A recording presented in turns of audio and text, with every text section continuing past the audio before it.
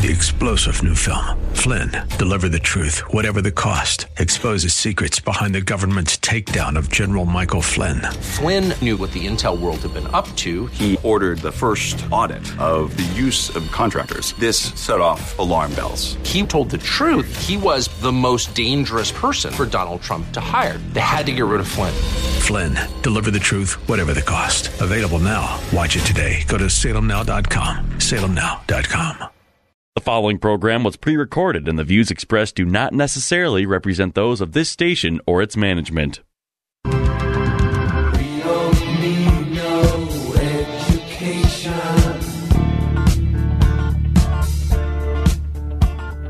We don't need no thought control. Get ready to take notes because school is now in session.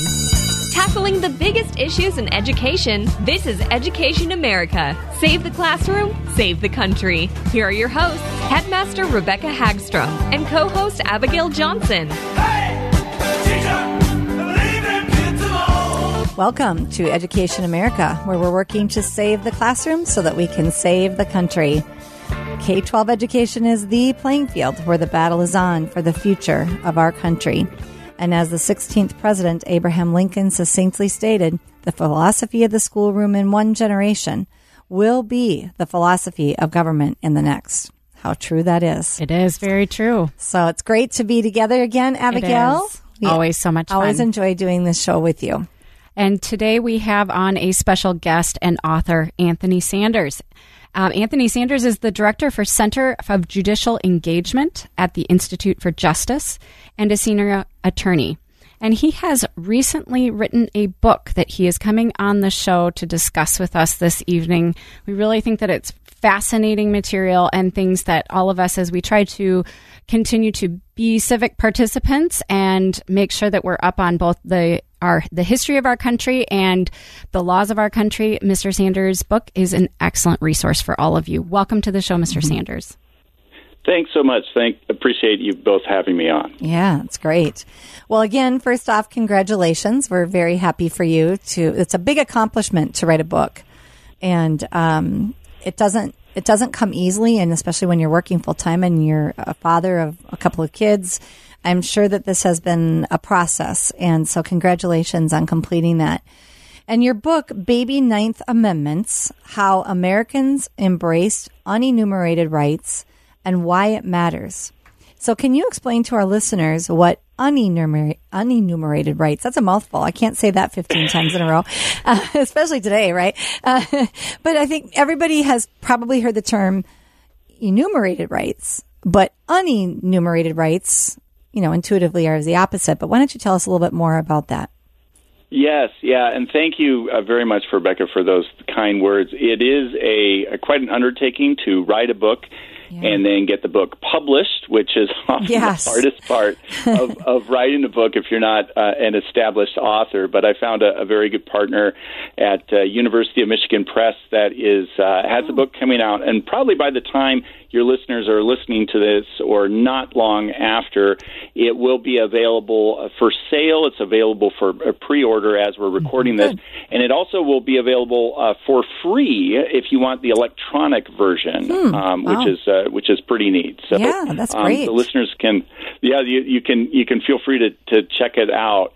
The book, focuses on unenumerated rights, which unfortunately is quite a mouthful and quite a lawyerly word for what really we mean unlisted rights. That's the best way to think about what these rights are. And it's about those rights, how they're protected by state constitutions, not the U.S.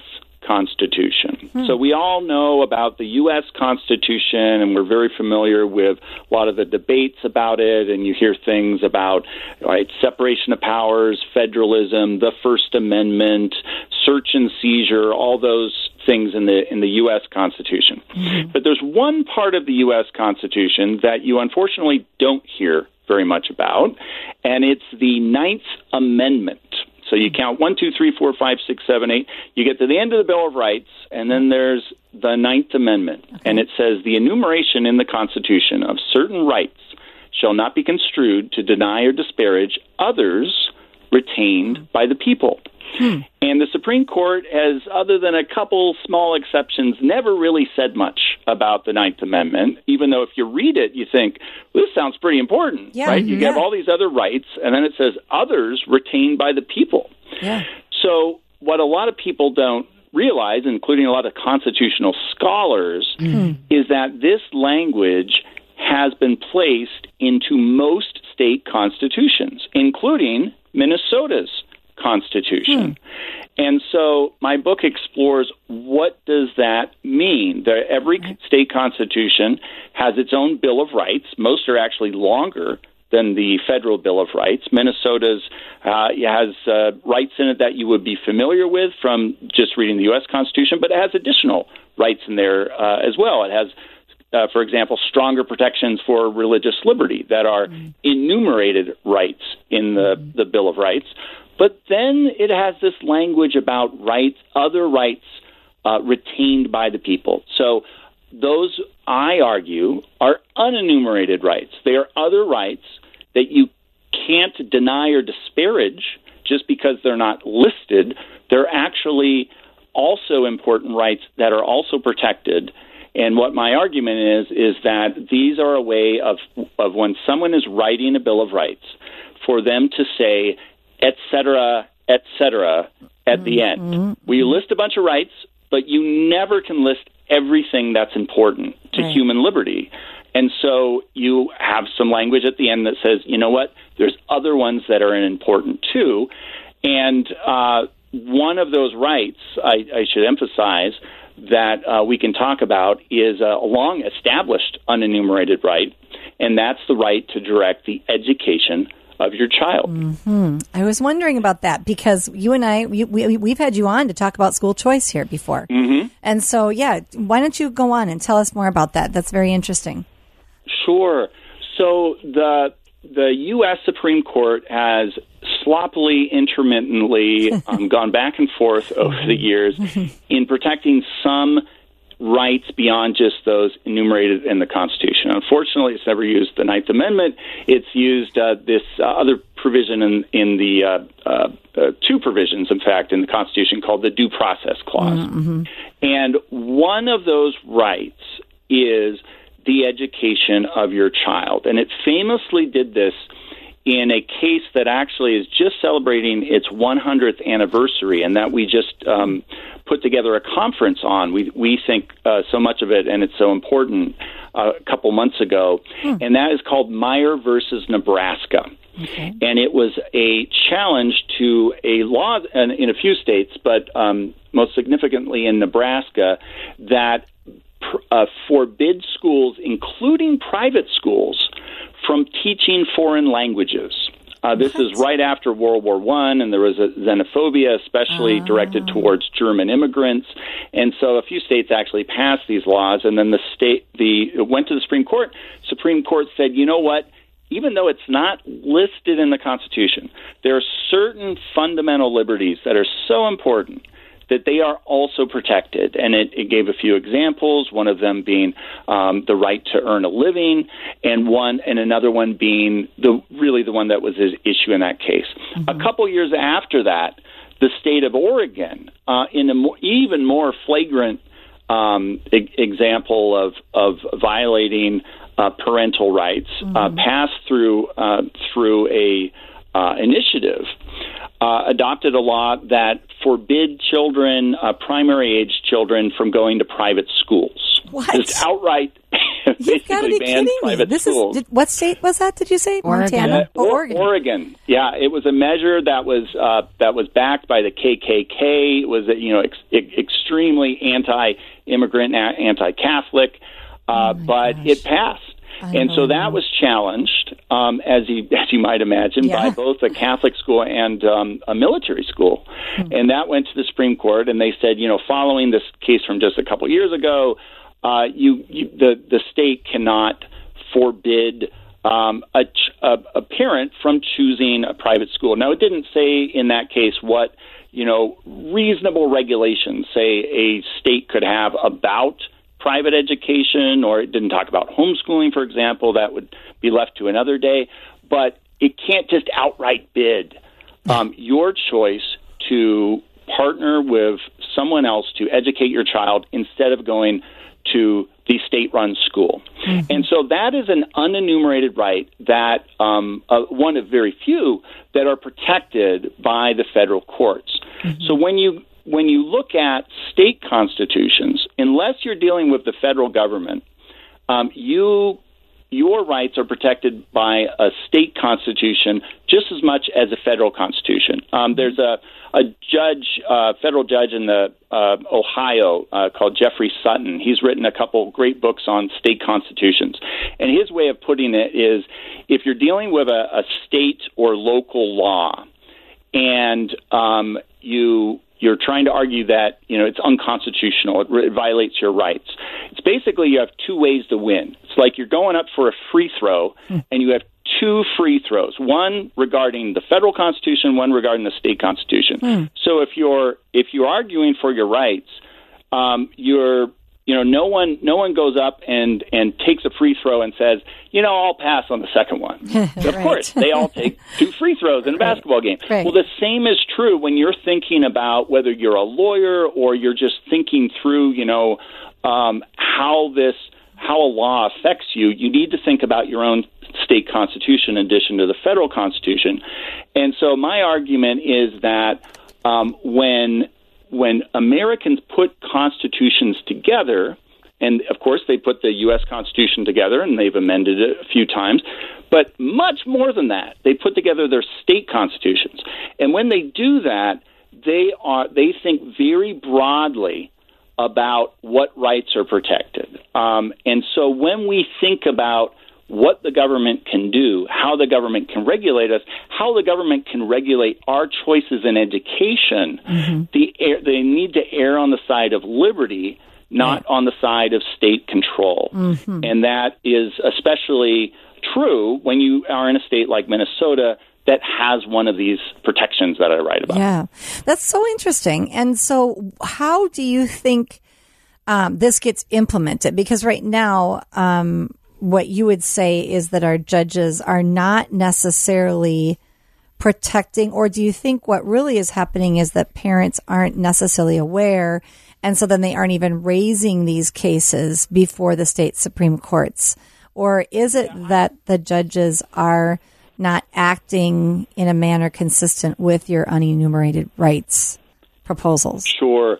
I think it's a mixture of judges not acting and people not raising them. But primarily, unfortunately, like has happened to some extent in parts of the U.S. Constitution, our state constitutions have been ignored, including these provisions that I write about, what I call baby Ninth Amendments. Now, there are exceptions over the years, and I write about these in the book, and I show that, far from my argument being that this is some unworkable thing that the people never asked for.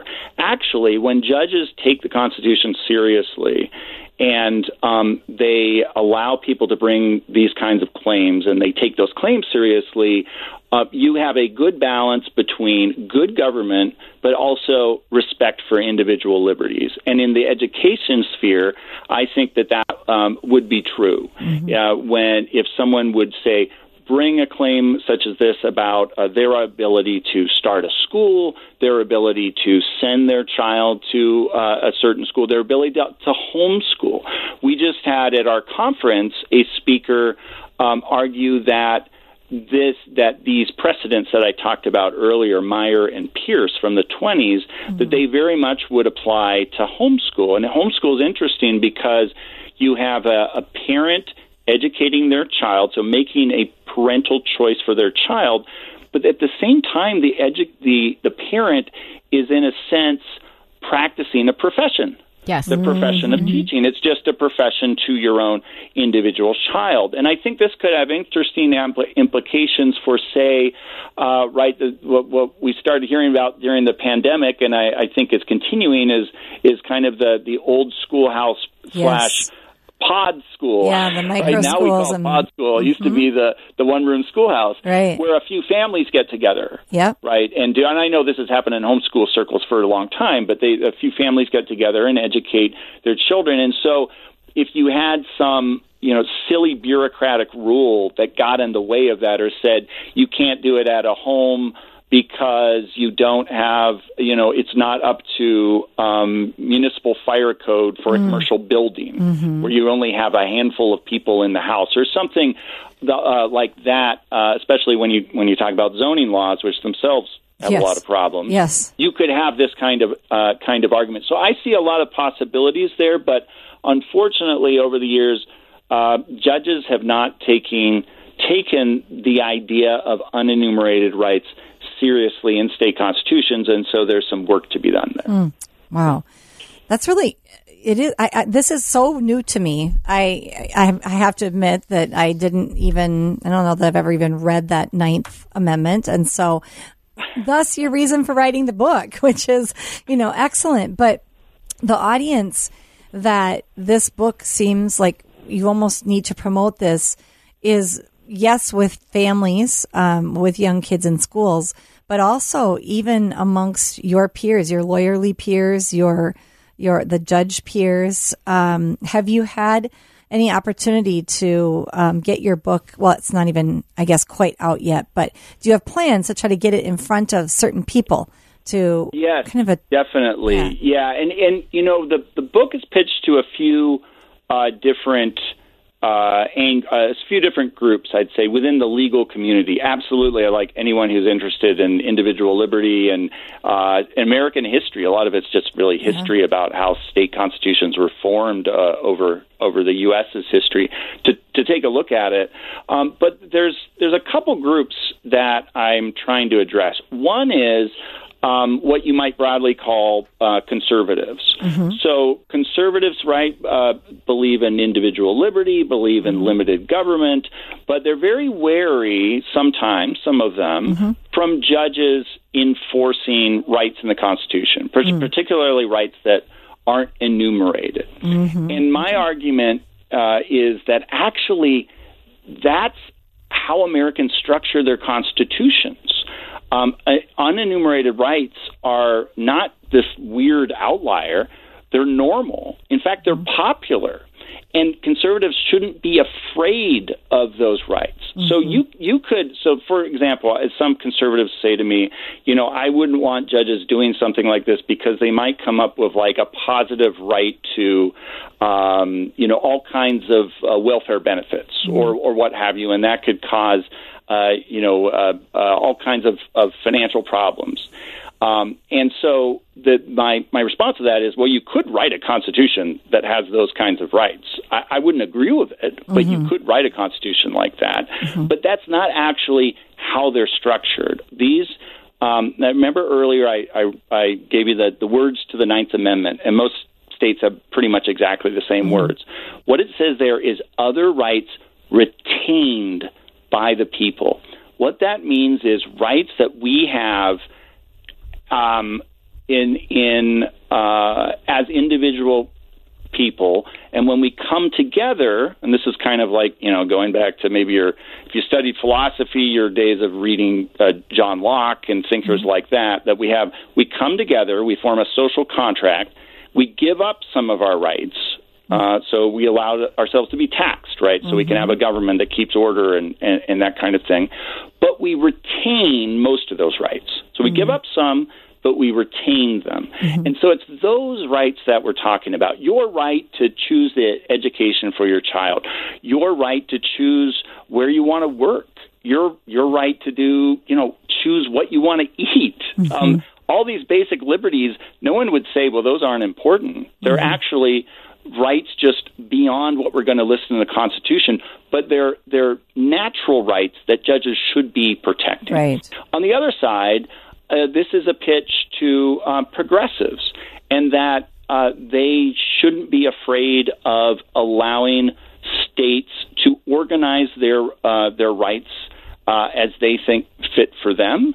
And if they're going to protect liberty at the state level, we should allow that and not depend on everything to be done through the federal Constitution. And so I think there's a little bit in there for a lot of people who might be interested in expanding liberty, right? We're into expanding liberty in all kinds of ways at the Institute for Justice, including educational freedom. And so those are the kind of within the legal community, the messages that we're trying to get out.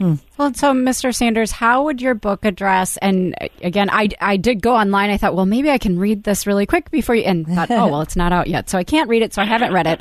So you may address this in the book, but then I would be very curious to know then how does that dovetail with some of the concerns of judicial activism in finding, and you did address that a little bit, finding rights that, again, if they're not listed, are they not then up to the, the individual, basically what did the judge eat for breakfast that morning when he's hearing the case type situation? How did you address that in the book? I'd love to hear more. Yes. So I do. So we at the Center for Judicial Engagement, we address this question basically all the time about fears of activist judges. Now, a judge doing something that is not in the Constitution and mandating the government to do something can always be a fear, but it is a much more overblown fear than the opposite, which is a judge not taking the Constitution seriously and allowing the government to run roughshod over individual liberties. So there's people often talk about judicial activism. Usually what that means is, I don't like what the court did in this case. I don't know why I don't like what it did, so I'm going to call it judicial activism. Real judicial activism, I feel, where it's properly called that, is where the judge went beyond what the law says and kind of, made something up in making policy. That happens, but it is not the fear that people generally have of it. But if you're worried about, say, judges making up rights, that is, as I explore in the book, how our constitutions are written are not that judges make up rights. They're that we have a broad protection of our individual liberty, also our protection within that of our property rights.